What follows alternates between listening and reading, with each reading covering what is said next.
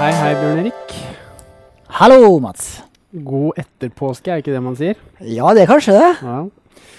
Nei, som dere sikkert hører, så det meg og Bjørn Erik Settem i studio. Mitt navn jo da Mats Johannessen, og jeg investeringsøkonom i Nordnet. Velkommen til en post-påske-episode med kun meg og Bjørn Erik denne gangen. Vi har jo stort sett bare hatt gjester nå siden jul, Bjørn Erik. Ja. Så da skal vi prøve oss på en liten sånn mellompod nå mellom gjestene da. Så får vi se hvordan det går. Jeg tror vi har nok på hjertet til at vi skal fylle en liten time. Ja, vi skal snakke jeg skal ta litt om markedet. Det jo rapporteringssesong nå. Den har jo begynt i USA, så begynte den så vidt det var i dag med et par selskaper, og så renner det på utover uka og i neste uke. Og så skal du snakke litt om skattemeldingen, Bjørn Erik. Det jo viktig. Det viktig. Det snart frist for innlevering. Ja, og litt om skatteregler og diverse kontoer og ja, alle slike formalia som vi alle må gjennom. Og så skal vi vel ha litt sånn småtteri om andre ting, spørsmål fra lytterne for eksempel. Så da kan vi bare begynne, men før vi begynner da, Bjørn Erik, har du hatt en bra påske? Jeg har hatt kjempefin påske. Jeg hadde fri hele påskeuka og var på familiehytta i Valdres. Der var det fortsatt nok snø, så vi gikk både på langrenn og stor slalom. Og 3 barn, yngste på 2 år, og hun var kjempeivrig på å stå på slalomski. Ja, deilig da. Så det artig. Fint vær har det vært da. Kanonbra. Bra med snø også. Du også har vært i Norges fineste by, hørte jeg rykte om? Ja, noen sier det, men det har nesten vært det faktisk, for det var så fint vær. Det jo ikke så ofte det superfint vær på Vestlandet, eller hva, Bjørn Erik? Det vet vi jo begge, men den påskeuka her har vært helt fantastisk, så det var opp mot 20 grader faktisk, så da var jeg ute på et sted som heter Farstadstranda en dag, og gikk tur der. Det jo som å være i Syden, nær sagt, for det jo en kjempeflott strand. Og så har jeg spilt litt golf, vært litt med kompiser, og familie og bestemødre og så videre. Så kjempefin påske, stille og rolig. Så bra. Men nå vi tilbake på jobb, og aksjemarkedet, Mats. Ja. Det har jo tatt litt påskeferie det også, men nå det i full gang igjen. Ja, det har jo egentlig vært nesten i gang hele tiden i USA da, så det jo egentlig i Norge vi har hatt stengt egentlig prinsippet fra forrige onsdag, så vi på'n igjen nå. Men hvis vi ser sånn overordnet på markedet, så har det vært et veldig sterkt marked da. Vi jo opp mellom 15 og 20% på de toneangivende indeksene i USA. Nasdaq kom jo med all-time high i går, det samme gjør S&P, så det vil jo si at vi opp jeg tror det 17% på S&P og 22% på Nasdaq, som voldsomt i forhold til at vi har knappe 4 måneder inn i året, snart 5 da. Så det jo kanskje naturlig i forhold til den korreksjonen vi hadde i fjor, der vi falt 20%, egentlig basert mye på frykt, men selvfølgelig også med litt substans med at det svakere vekst i verden og så videre. Men det vel egentlig enda rarere det som har skjedd i år, når det har steget så voldsomt og bare fortsatt å stige, mens verdensøkonomien dabber av. Vi får dårligere og dårligere makrotall, spesielt fra Europa, Kina, etc. Disse PMI-indeksene som markedet følger tett, da, sånne innkjøpsindekser som egentlig innkjøpssjefer som sitter og kjøper inn varer. Det et mål på økonomisk vekst, da. Pluss minus 50, der 50 nøytralt, under 50 lavere økonomisk vekst, og over 50 god økonomisk vekst. Da. Og der ser vi jo blant annet i Frankrike og i Tyskland, så jo disse PMI-ene på lave 40-tall, som indikerer egentlig en resesjon. Nå kan man jo argumentere for hvilken type resesjon vi eventuelt skulle ha. Det sa jo for eksempel Ola Chen, som vi hadde her tidligere. Men det ser i hvert fall ikke bra ut da. Det vel enkelt og greit å si. Men børsene går jo, det jo litt på grunn av disse lave rentene også, som sentralbanken i USA har jo snudd fra å være såkalt haukete og guide rentebanen oppover til å nær sagt guide den nedover. Og det jo positivt for markedet på kort sikt, da relativ avkastningen i favør aksjer blir jo da høyere, med tanke på at renteavkastningen blir lavere. Men på lang sikt så indikerer jo en nedadgående rentebane lavere økonomisk vekst, så det klart, det jo bekymringsverdig. Men markedet ser ikke ut til å bekymre seg for det akkurat nå, så vi får jo egentlig bare se hvordan dette her går videre da. Jeg synes jo det begynner å bli relativt fullprisa nå som vi oppe på all-time high-nivåer, og ja, det lite substans og vekst i verden til å støtte opp under dette her da. Og hvis vi ser på disse her kvartalsrapportene, så var det jo, hvis vi tar det først da, så var det jo guidet 4% nedgang på inntjeningen fra analytikerne nå før denne rapporteringssesongen, og så langt så har finans spesielt i USA levert over forventning. Det jo litt med det at forventningene har vært såpass lave, så det lett å slå forventningene. Mens typiske råvareselskaper som Alcoa blant annet, de har jo da levert dårligere, for de jo da mer avhengig av den økonomiske veksten i verden på en annen måte enn hva en investeringsbank da. Og hvis vi ser på Norge, så fikk vi jo tall i dag fra XXL blant annet, som åpnet ballet. Og hvis vi ser på indeksen som helhet, da, så har jeg klart å regne meg frem til at det forventet en inntjeningsvekst på 1%, som da ikke spesielt mye. Men dette jo litt vanskelig, for Hydro vil jo trekke ned, Norwegian vil trekke ned, mens dette her Adevinta, dette nye skipsstedselskapet, det det jo ingen estimater på enda, for det såpass nytt da, det børsnotertes jo var det forrige uke, eller før påske. Og så basically så sitter du egentlig og venter på hva Equinor, Telenor, Yara og så videre rapporterer Aker BP. Det jo de som til en viss grad styrer indeksen, i og med at det såpass store selskaper, så det vanskelig å estimere en slags konstant multiple på Oslo Børs, med tanke på at det så store selskaper som betyr så mye da. Hvis Equinor presterer ganske dårlig, så må det jo ganske mange småselskaper til for å gjøre opp for den veksten eventuelt. Så det jo det vanskeligheten med Oslo Børs. Men Mats, du sa at USA-børsene hadde nådd en ny all-time high på mandag. Oslo Børs ligger 4-5% unna sin all-time high. Yep. Når sprenger vi rekordene der da, tror du? Ja, nei, det kan jo skje. Det kan jo skje til uka, det. Men nå det jo veldig avhengig av hvilke resultater vi får da. Det jo veldig styrt nå. Det ser jo I USA, så har det jo gått på at det har prestert bedre enn forventning. Men igjen da, så har forventningene vært såpass lave at det har vært lett å overprestere. Men Oslo Børs jo veldig avhengig av veksten I verden, for det en veldig råvaretung børs, og da har vi jo blant annet oljeprisen, da, som jeg tenkte vi også skulle snakke litt om, og den har jo skytt I taket nå I påsken. Vi opp nesten $5 fra før påske til 74 nå I dag. Og litt av grunnen til dette her da, det jo at det snakkes jo nå om disse sanksjonene fra Donald Trump og USA, til Iran da. Det snakk om å blokke dette Hormuz-stedet, som det heter da. Det en stor terminal for oljetankere og for å frakte olje. Og hvis du stenger det Hormuz-stedet der, så vil veldig mye olje gå ut av markedet. Det snakk om 2,5 millioner fat I løpet av daglige fat. Så det klart, det jo også dramatisk for oljeprisen. Det som morsomt da, og litt sånn paradoksalt, jo at Donald Trump vil jo egentlig ha en lavere oljepris, men han sanksjonerer Iran, som en stor produsent. Så det han da tror, da, eller det han I sitt hode, holdt jeg på å si, har tenkt, det jo at han har hatt tett kontakt med Saudi-Arabia, der de skal øke produksjonen tilsvarende, sier han. Så de skal da liksom ta for bortfallet av iransk olje da. Men tror du Saudi-Arabia interessert I det, Bjørn Erik? Det jo litt mer tvilende til da, for hvorfor ikke kunne selge samme antall fat olje til $7-8 høyere, hvis du har mulighet. Jeg hadde I hvert fall gjort det.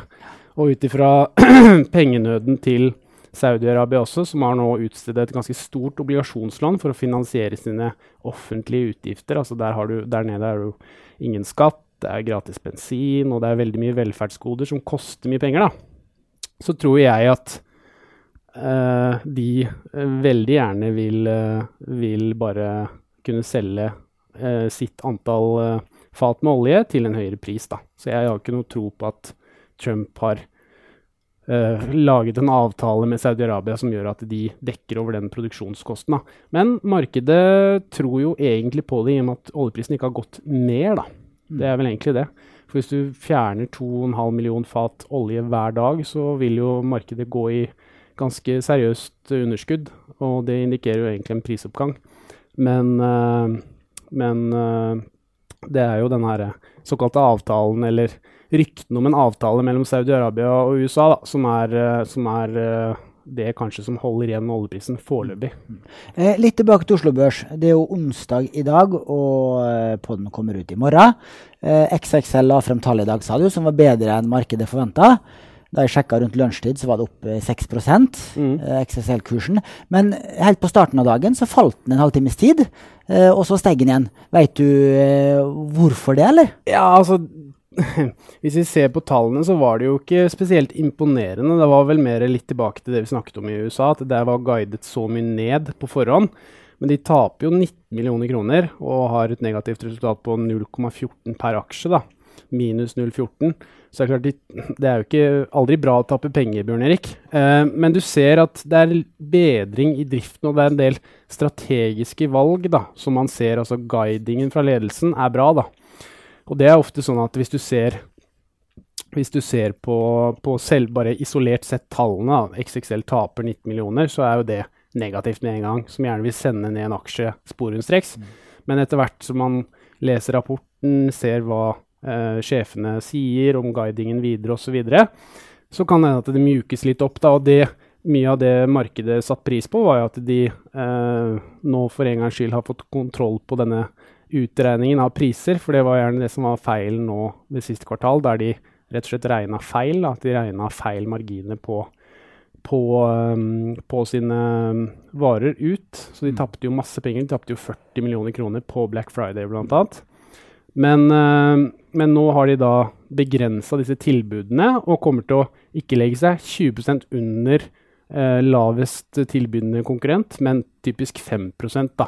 Og det er jo det som blir nå strategien videre. Så strategien blir jo da endret, og det er jo da Øyvind Tidemansen, som da er tidligere grunnlegger av Elkjøp blant annet, som nå har gått inn i styret der for Ulf Bjerknes, som da gikk av igjen da bare 2 måneder etter at han ble erstattet av Fredrik Stenbukk, og det ser jo da ut til at han har klart å transformere strategien til dette selskapet da.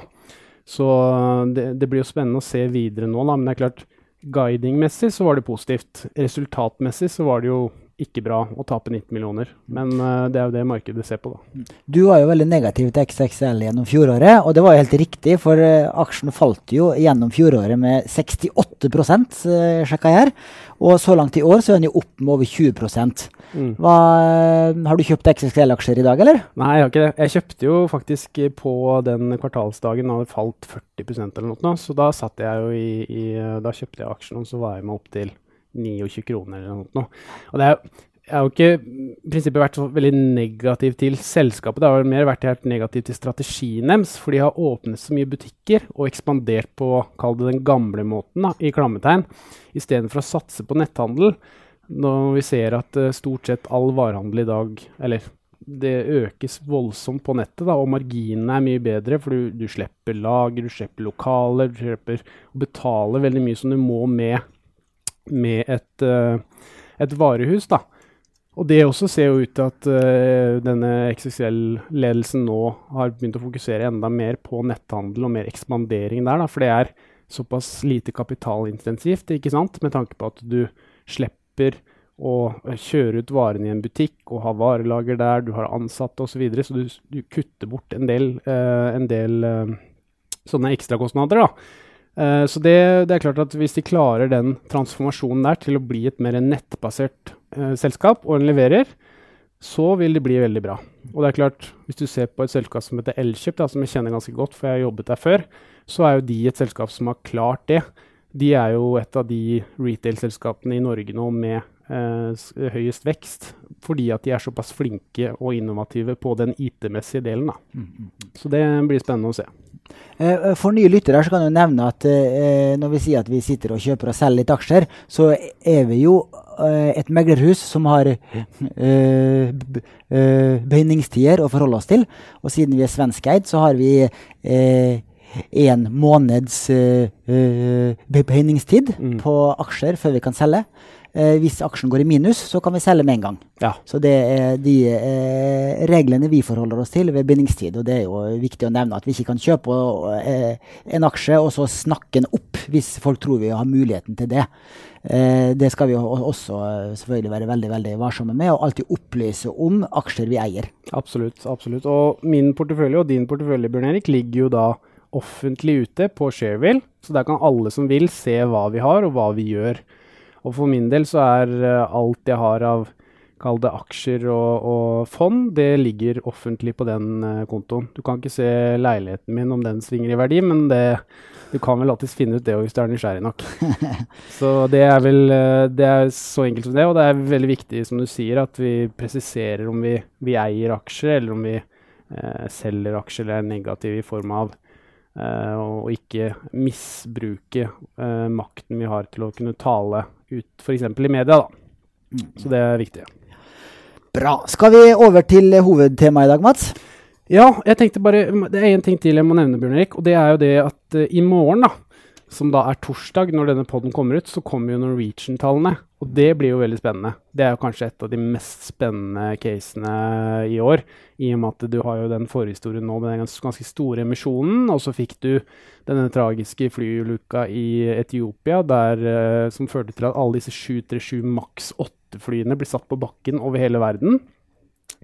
Og det klart, det kommer jo kanskje på verst tenkelig tidspunkt for Norwegian, i og med at de hentet da penger og skulle da transformere, litt sånn som XXL, de skulle transformere seg fra vekst til å bli mer lønnsomt selskap da. Men sånn på forhånd så det ventet et tap på 1,5 milliard fra analytikerne, så får vi jo se om det stemmer eller ei. Man får jo håpe at de ikke taper så mye da, for da jo halvparten av emisjonen allerede tapt på et kvartal, så det får vi jo bare håpe at det ikke tilfellet. Det brutalt. Det det. Da det skatt, Bjørn Erik, og det ditt bord. Det ikke mitt bord. Nei, det mitt bord, og jeg har skrevet en blogg, og jeg har vært en del i media, på Hegnar, Dagbladet, ABC Nyheter. Jeg så det rant inn i påsken. Ja, det gjorde det altså. Så på skattemeldinger og aksjer og fond. Men Mats, jeg litt nysgjerrig. Fikk du igjen penger på skatten, eller? Ja, jeg gjorde det. Jeg skjønte ikke helt at jeg gjorde det, men jeg gjorde faktisk jeg fikk igjen 9 000 kroner, tror jeg. Oi. Så jeg var jo kjempefornøyd. Så jeg gleder meg egentlig bare til juni å få sløst de pengene. Neida. Jeg fikk tilbake litt det også. Jeg fikk tilbake litt mer enn det. Men når jeg får ført opp leieinntektene fra de utleieboligene jeg har, for de ikke forhåndsutfylt, for skatteetaten vet jo ikke hvor mye jeg og andre tjener på utleieboliger. Og når jeg får ført opp de, så får jeg jo da en restskatt som jeg må betale inn. Ja. Men jeg betaler skatten min med glede. Det viser jo at jeg tjener penger hvis jeg betaler skatt. Ligger kors du har nå, eller? Ja, men altså, så lenge det riktig skatt, så det helt greit. Ja, jeg enig i det. Nei, jeg fikk igjen 9 000 kroner, og jeg har jo jeg har bare en leilighet holdt på å si å ta på, som jeg har litt lån på, så sparer jeg jo i BSU enda, for jeg jo fortsatt en relativt ung mann, begynner å bli eldre jeg også, men så jeg har jo mulighet til å spare i BSU blant annet, og det jo en kjempeinvestering for unge da, som får den skattefordelen på, 5 000 eller noe nå? Ja, inntil 5 000. Ja, så jeg redda vel sikkert litt av skatten der, blant annet. Jeg slår deg på skattefradrag da, på sparing, for jeg har IPS, og fylte opp IPS-kvot med 40 000. Ja. Så da fikk jeg nesten 10 000 kroner i fradrag. Ja. Det jo riktig nok, ditt fradrag jo riktig nok et rent skattefradrag. Mitt fradrag må jeg jo da betale tilbake når pengene skal utbetales når du blir pensjonist. Ja. Men det likevel en likviditetseffekt og en rentes rente som gunstig. Ja, jeg får begynne med det om noen år jeg også, IPS-sparing. Det får du gjøre, vet du, når du har fylt opp ferdig med BSU når du er 34, så det fint å begynne med IPS-sparing. Ja, 5 år til da. Og de fristene som folk må forholde seg til jo, som de fleste vet, 30. april. Da det frist for å endre og levere selvangivelsen, eller skattemeldinga som det nå heter. Liten uke til. Ja. Og hvis du næringsdrivende, så har du frist 31. mai. Altså en måned senere. Hvis du ikke har noen endringer, så trenger du da som kjent ikke levere inn. Da kan du bare sitte i sofaen og slappe av. Men du bør uansett sjekke tallene, og det gjelder jo både inntekt og om du har barn i barnehage og SFO, om du får foreldrefradrag. Der det jo faktisk en av de vanligste feilene at barnehagen og SFO ikke rapporterer inn at du som forelder har hatt utgifter til barnehage og SFO. Ja. Der det spesielt viktig å passe på. Men det ikke det vi skal snakke om her. Det jo den skatten som du har på aksjer og fond og andre verdipapirer. Og nå har det jo kommet nye kontotyper de siste årene som gjør at du trenger jo ikke betale noe løpende skatt på dine investeringer hvis du har de gjennom investeringskonto, som også kalles fondskonto hos andre, og aksjesparekontoen. For der får du utsatt skatt, ikke sant? Der får du utsatt skatt.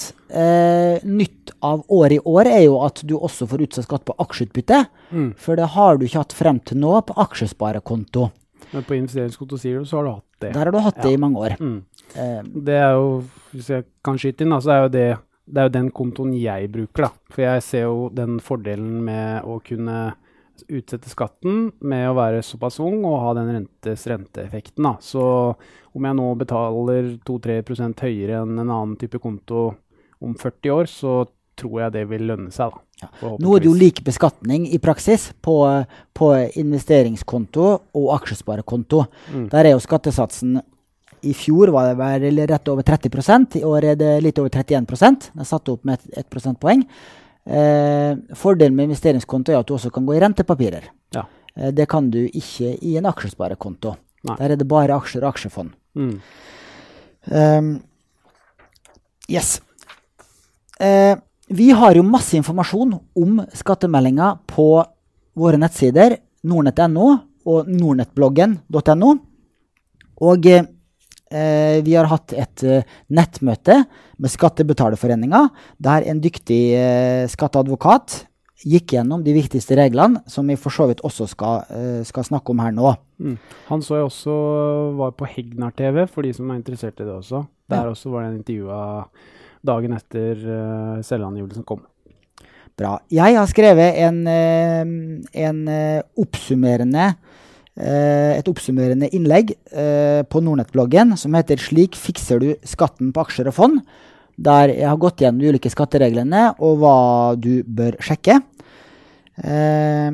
Og vi har også egne blogginnlegg som forklarer hvordan skjermingsfradrag fungerer, hvordan skatt på utbytte behandles, og hvordan skattefordelene i IPS virker, og mye mer. De finner du ved å gå på nordnettbloggen.no, og hvis du ikke finner de på første siden der, så det bare å bruke søkefeltet oppe i høyre hjørne. Kan ikke du fortelle litt kort om skattereglene på de ulike kontoene, Bjørn Erik?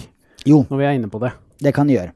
For det jo 3 kontotyper de fleste har å forholde seg til, og det jo den nye aksjesparekontoen, som kom for et par år siden, og så det investeringskonto, og så det den gamle VPS-kontoen, som vi i Nordnett kaller aksje- og fondskonto. Og det jo bare den gamle kontoen, aksje- og fondskontoen, som du nå betaler skatt løpende på. De 2 andre kontotypene, der utsetter du jo skatten frem til uttak.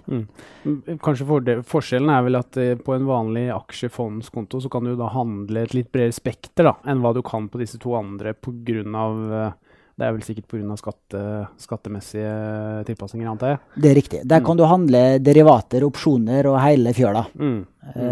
Så for de som skal handle sånne litt mer avanserte produkt, så jo den aksje- og fondskontoen den eneste kontoen du kan handle de produktene på. Og det er egentlig eneste grunnen for å ha en slik konto også, fordi skattereglene er gunstigere i investeringskonto og i aksjesparekonto. Også selvfølgelig har du et aksjeselskap, et investeringsselskap, så må du ha en aksje- og fondskonto. For et investeringsselskap kan ikke etablere investeringskonto eller aksjesparekonto. Nei, riktig. Så da kan vi starte da med investeringskontoen, som er veldig populær hos oss. Det er jo den jeg har blant annet, eller kapitalforsikringskonto. Riktig. Og her kan du jo da fritt bytte mellom aksjer, aksjefond, kombifond og rentefond innad på kontoen uten at du utløser skatt. Og i skattemeldingen din så vil det jo ikke stå noe gevinst eller tap her, selv om du har gjort kjøp og salg, fondsbytter i løpet av fjoråret, for den skatten er jo utsatt til du tar ut pengene. Og da er det markedsverdien ved årsskiftet som står oppført i skattemeldingen din, og den er jo forhåndsutfylt, for det er jo tall som Nordnett og andre har rapportert inn til skattemyndighetene. Så da kan du jo sjekke om beløpet stemmer. Når du en gang tar ut de pengene, eller hvis du tok ut penger i fjor, så vil jo du måtte skatte av gevinsten, eller da alternativt for fradrag for tapet. Og den skattesatsen i fjor var 23%, i år en 22%. Og så er det jo da litt en skatteendring som er kommet fra og med i år på investeringskontoen, er jo det at aksjedelen skal beskattes som aksjer, og rentedelen skal beskattes som renter. Men det er jo da først fra i år. Så det skal vi ikke gå i detalj i nå. Det har vi snakket om før, og det står mye om det på Nordnett-bloggen. Det var kort om investeringskonto. Så aksjesparekonto. Yes. Så det aksjesparekonto, som har blitt veldig populær. Største fordelen med aksjesparekonto er jo, som mange vet, at du kan overføre aksjer og aksjefond som du har på din gamle VPS-konto, eller da aksje- og fondskonto, som vi har kalt det, overføre det inn på en aksjesparekonto, og så da kunne kjøpe og selge og bytte fond uten å betale skatt. Og det er det jo veldig mange av våre kunder og andre kunder som har gjort, og da gjerne bytta ut dyre og dårlige aksjefond, som de har følt at de har blitt låst inne med tidligere, fordi at de har hatt en stor skattepliktig gevinst.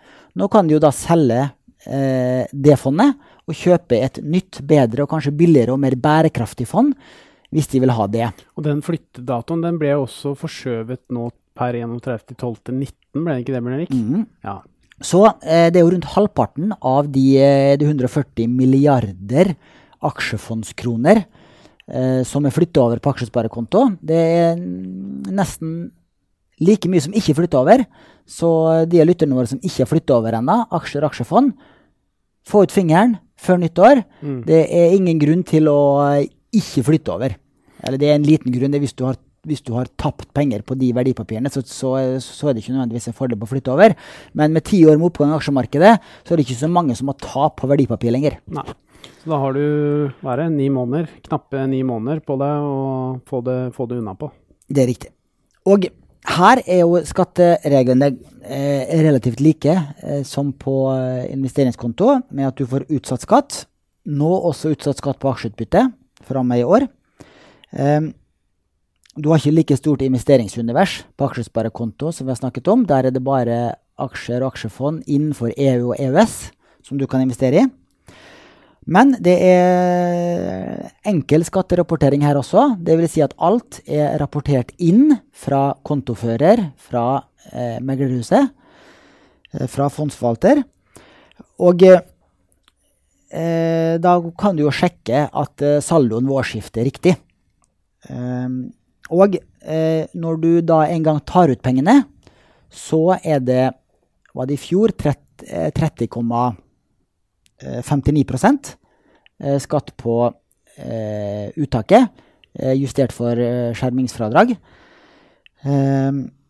Og du kan jo da som kjent ta ut innskuddet og opparbeidet skjermingsfradrag skattefritt.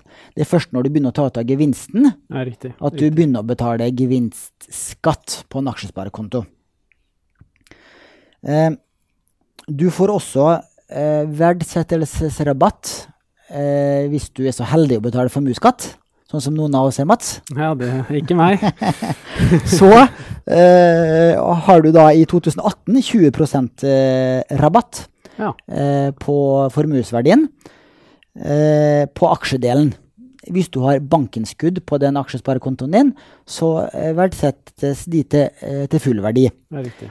Den formuesrabatten øker til 25% fra 2019. På investeringskonto så har du ikke hatt noe formuesrabatt frem til nå, men det har du nå fra og med 2019. Så der blir det likere og likere regler på tvers av kontotypene, og det er vi veldig glad for, fordi at det finnes morsommere ting å bruke tida på enn skatteplanlegging og lese skatteloven. Ja, helt klart. Og så den tredje kontotypen, det er da direkteeide fond og aksjer, som du har på en VPS-konto, en aksjefondskonto. Der er det jo løpende beskatning, altså ved realisasjon. Og der er det også forhåndsutfylt, så frem til norskregistrerte verdipapirfond, norskregistrerte aksjer som handles på Oslo Børs, så er det innrapportert. Og det er likt for da aksjer og fond. Samme at du har skattepliktig ved gevinst og kan trekke fra for eventuelt tap. Det er riktig. Det er riktig. Og der kan du også sjekke beløpene, at det stemmer. Vær klar over at den aksjegevinsten blir jo oppregulert med en sånn oppjusteringsfaktor. Så hvis du har hatt 10 000 kroner i aksjegevinst, så vil den oppreguleres med, er det 1,33 i fjor og 1,44 i år, for at skattesatsen på aksjegevinster var jo ikke 23% i fjor, den var 30,59. Så hvis du ikke kjenner igjen det beløpet som du ser av gevinsten i selvangivelsen, så er det på grunn av den oppjusteringsfaktoren. Så er det aksjer i utenlandske selskaper og utenlandsregistrerte fond. Der er det er jo også en viktig del. Det er jo flere kunder det som har både utenlandske selskaper og ikke minst handler internasjonale fond. Så har du noe på det også, Bjørn Erik? Ja, og der har du en manuell jobb å gjøre, fordi at skattemyndighetene de blir ikke automatisk rapportert inn av kontofører. Så der må du rapportere inn selv. Men de fleste nettmeglere og kontoførere, de sender jo årsoppgave til kundene sine, hvor det fremgår og hvilke summer som skal inn i hvilke poster i selvangivelsen. Men der må du da føre det inn selv. Du får god veiledning på Nordnett-bloggen i det innlegget jeg har skrevet, men enda bedre veiledning på Skatteetaten sine nettsider. Der står det detaljert forklart, og der er jo skjemaene du skal fylle ut også. De kan du også laste rett inn fra når du er på den innloggede løsningen på Altinn eller på Skatteetaten, så får du de frem der også. Ja. Men der har du da en større jobb å gjøre også, at du blir ofte trukket kildeskatt når du betaler, hvis du mottar utbytte, og den kildeskatten kan du kreve fradrag for i norsk skatt. Så det er et poeng. Hvis du har større beløp som blir trukket i kildeskatt, så er det viktig at du trekker fra kildeskatten, slik at du får et lavere skattepliktige beløp i den norske skattemeldingen.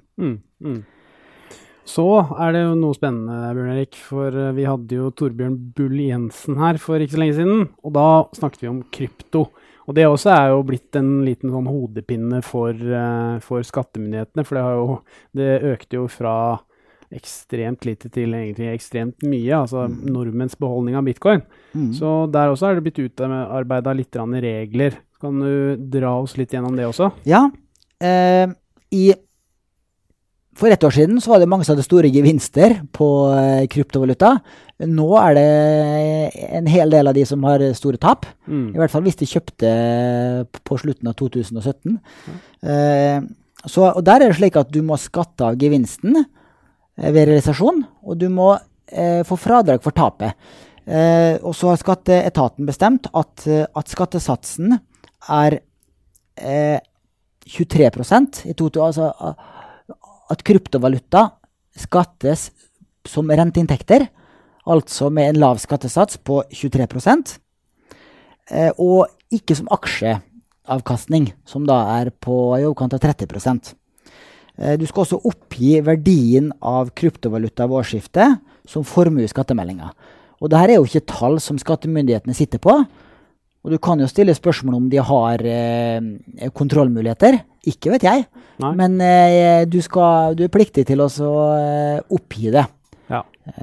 Ellers så er det skatteunndragelse, og det er kjedelig fraråder vi absolutt på det sterkeste. Det er kjedelig å bli siktet for. Et annet punkt som er verdt å nevne er at du kan trekke fra relevante kostnader som du har i forbindelse med investeringsvirksomheten din. Det heter i skatteloven at du kan kreve fradrag for kostnader til inntektservervelse. Det kan være abonnement på DN Finansavisen, kostnader til kursinformasjon, Infront, andre analyseverktøy du abonnerer på. Men vær oppmerksom på at disse utgiftene bør stå i forhold til aktiviteten og den gevinsten du har. Og det å føre opp 100% av dine internettkostnader til fiber for eksempel, på 5.000 i året, hvis du har hatt 2 transaksjoner i løpet av fjoråret og med noen hundrelapper i gevinst, så vil nok ikke, altså hvis du får en kontroll, så vil nok ikke skattemyndighetene godkjenne det. Så det må stå i forhold til den aktiviteten du har. Men i så fall skal disse utgiftene føres opp i post 337 i skattemeldinga, og da bør du nok legge ved en forklaring på disse utgiftene i et vedlegg som legges ved skattemeldinga. Før så kunne du føre inn disse tilleggsopplysningene i post 5.0, som heter tilleggsopplysninger, men det har de nå fjernet, så du må fysisk legge ved et ark som du skriver for hånd, eller skriver på PC-en din, og så skanner og legger ved skattemeldinga di. Ok. Ja, Bjørn Erik, det er kjempebra. Og så er det et siste tips her også da, for de som, det gjelder vel kanskje flere av oss, som er lei av skatterapportering på utenlandske aksjer og fond. Der har du noen gode S i ermet. Ja, det er riktig, for som jeg sa, hvis du har det, så er det jo en del manuell rapportering, hvis du eier de direkte på en VPS-konto, eller en aksje- og fondskonto. Hvis du heller kjøper disse utenlandske verdipapirene gjennom en investeringskonto, så er det jo utsatt skatt på alt det her. Og da, selv om du da handler så mye du vil, så vil du slippe å rapportere det hvert år. Fordi at da er det jo kun saldoen ved hvert årsskifte som føres opp i skattemeldinga, og så skal du betale skatt av en eventuell gevinst og få fradrag for et eventuelt tap når du en gang om x antall år tar ut disse pengene. Så da slipper du all den skatterapporteringen. Sparer du for mange timers arbeid hvis du er litt aktiv. Da har vi fått en fyldig innføring i skattemelding og nok av informasjon, som du sier, både i podden her som er gjennomgått, og på Nordnytt-bloggen, der du har skrevet mye, og linker til da selvfølgelig skatteetaten som sitter på dette her. Men videre da så tenkte jeg at vi skulle ta noen spørsmål ifra lytterne. Da kan jeg vel egentlig bare begynne med et spørsmål her ifra en som kaller seg for Daniel. Hei, jeg har aksjer i utenlandske selskaper som ikke er notert på Oslo Børs. Skal jeg trekke fra kurtasjen når jeg fører opp gevinst og eller tap? Ja, han her må da rapportere inn selv, Og her kan du jo egentlig velge, altså hvis du legger inn kjøps- og salgskurser, inklusive kurtasje, så kan du da ikke kreve fradrag for kurtasjen, men hvis du legger inn nettokursene, eksklusive kurtasje, så må du jo føre opp den kostnaden i tillegg. Ja. Så der det jo viktig at du ikke krever dobbelt fradrag, men at du husker på også kreve det fradraget du har rett på, som da kurtasjekostnaden. Ja. Så skal jeg ha et spørsmål, og det har jeg fått litt spørsmål for faktisk. Jeg fikk faktisk i dag tidlig spørsmål fra naboen min blant annet, og flere på Shareville. Det jo da at jeg har solgt litt andeler i DNB Teknologi, dette teknologifondet. Det har jo jeg gjort nå, så jeg har solgt 20% av andelene i det fondet, og sitter med det i cash.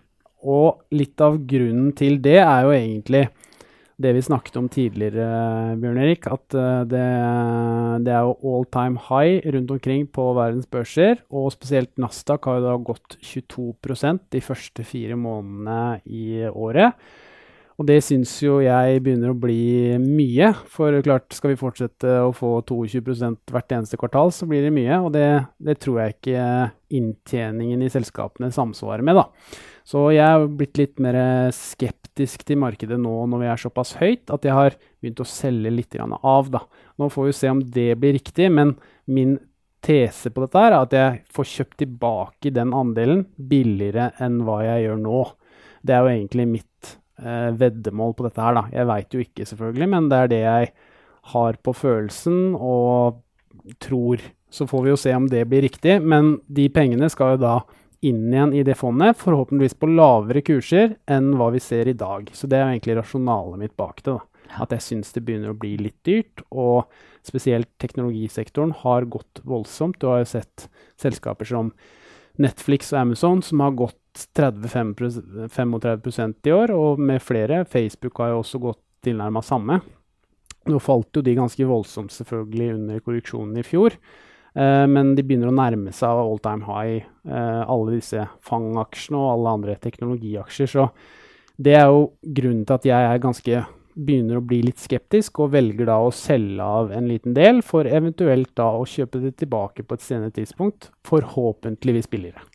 Ja, det høres jo fornuftig ut. Jeg kan bare minne om at Anders, vår sjef Anders, han gikk jo undervekt i aksjer i den pensjonsporteføljen sin, den innskuddspensjonen sin, for 2 år siden og sånn. Og han sitter fortsatt med en lav aksjeandel der, for han venter på en korreksjon. Ja. Så kanskje du må vente i 2 år du også, før du vekter opp igjen. Ja, jeg har 2 års forsprang i hvert fall da, på Anders, så vi får jo se. Men ja, nei, altså, en sånn type korreksjon kommer jo når du minst venter det. Men sånn som det ser ut nå da, så virker det jo ikke til at markedet venter det. Så det jo litt det jeg ikke håper, men kanskje tror da. Det vel det. Altså, jeg skjønner, altså hvis du forsøker å ta med markedet, så nok nå et godt tidspunkt å ta ned aksjeandelen på. Hvis du som meg da, i hvert fall på min pensjonsportefølje, så det jo ingen taktisk allokering. Det forsøker jeg ikke å ta med hele tatt. Da har jeg 100% aksjeandel til i dør, som jeg har prediket mange ganger, så tror jeg nok at du kommer vel så godt ut av det, men kanskje du tilhører mindretallet, Mats, som klarer å ta med markedet? Håper jo det. Nei, altså, men som sagt, det kun 20%, så det vel mer en sånn sikkerhet at hvis det nå skulle falle litt, så det alltid greit med litt kontanter på siden og litt tørt krutt da. Ja. Så det skal jo inn i markedet på et eller annet tidspunkt. Vi får bare se når tiden inne for det. Vi skal passe på å minne deg om at du sitter og venter på en korreksjon. Ja, akkurat nå så taper jeg jo penger på det selvfølgelig. Det gjør jeg jo. Så får vi se hvor lenge det varer. Ja, bra. Så et kjapt lite spørsmål til Bjørn Erik. Det fra Morten, som har et lite spørsmål om ETF-er. For utenlandske ETF-er må man legge inn utbytte manuelt i skattemeldingen og skatter av dette justert for betalt kildeskatt i utlandet. Jeg vurderer å gå over til månedssparing i ETF-er i stedet for vanlige fond som KLP fremvoksende markedet global. Men det betales vel ut utbytter til KLP-fonden også, bare at dette reinvesteres uten at man ser noe til det. Så vidt jeg vet, skatter man ikke av dette vil du da si at man utsetter skatt på utbytter for vanlige fond under ASK, mens sparing i ETF-er vil utløse skatt hvert år? I så fall vil det ikke lønne seg å spare i ETF? Spørsmålstegn. Litt komplisert spørsmål, men han har delvis rett at du må skatte av utbytte som du får fra utenlandske ETF-er, utenlandske aksjer, og du må betale kildeskatt av det. Og du har en liten manuell jobb å gjøre der for å kreve tilbake den kildeskatten. Et tips der jo at disse utenlandske ETF-ene bør du eie via en investeringskonto, for da tar Nordnet Livsforsikring jobben med å kreve tilbake denne kildeskatten. Så da risikerer du ikke dobbeltbeskatning hvis du glemmer å kreve tilbake denne kildeskatten. Når det gjelder et ordinært aksjefond, sånn som KLP han nevner her, så mottar jo aksjefondet utbytte fra de aksjene man eier, hvis selskapene betaler utbytte. Men aksjefond betaler ikke løpende skatt og utbytte, og forvalteren sørger for at utbytte reinvesteres i enten de samme aksjene eller i aksjer han har mer troa på. Så der slipper du den eventuelle dobbeltbeskatningen da. Og forvalteren også flink på, hvis det er snakk om kildeskatt her, så har jo forvaltningsselskapet folk som sitter og krever tilbake den kildeskatten. Så det for så vidt lettere å overlate denne skatterapporteringen og da kreve tilbake kildeskatt til et norsk-registrert aksjefond, hvor du ikke har den problematikken. Riktig. Nei, men bra, Bjørn Erik. Da har vi egentlig gått gjennom ganske mye, vi. Vi har gått gjennom litt om markedet, og ikke minst skattemeldingen, og litt annet småtteri, påskeaktivitetene våre blant annet. Så med det så tror jeg vi egentlig sier oss fornøyde. Og en siste ting vel det at vi må jo, som alle andre, mase om dette her med iTunes og Google Store ratings. Så hvis dere synes at meg og Bjørn Erik gjør en bra jobb, så rate oss gjerne i iTunes og i Google, fortrinnsvis med 5 stjerner.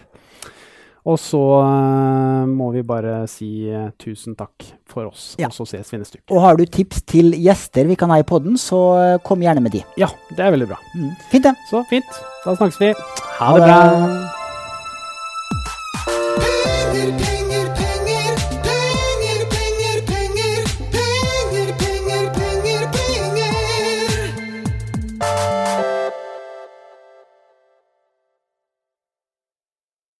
Denne podcasten skal anses som markedsføringsmateriell, og innholdet må ikke oppfattes som en investeringsanbefaling. Podcasten kun ment til inspirasjon og informasjonsformål. Nordnet tar ikke ansvar for eventuelle tap som måtte oppstå ved bruk av informasjonen i denne podcasten. Les mer på disclaimer-siden på nordnet.no.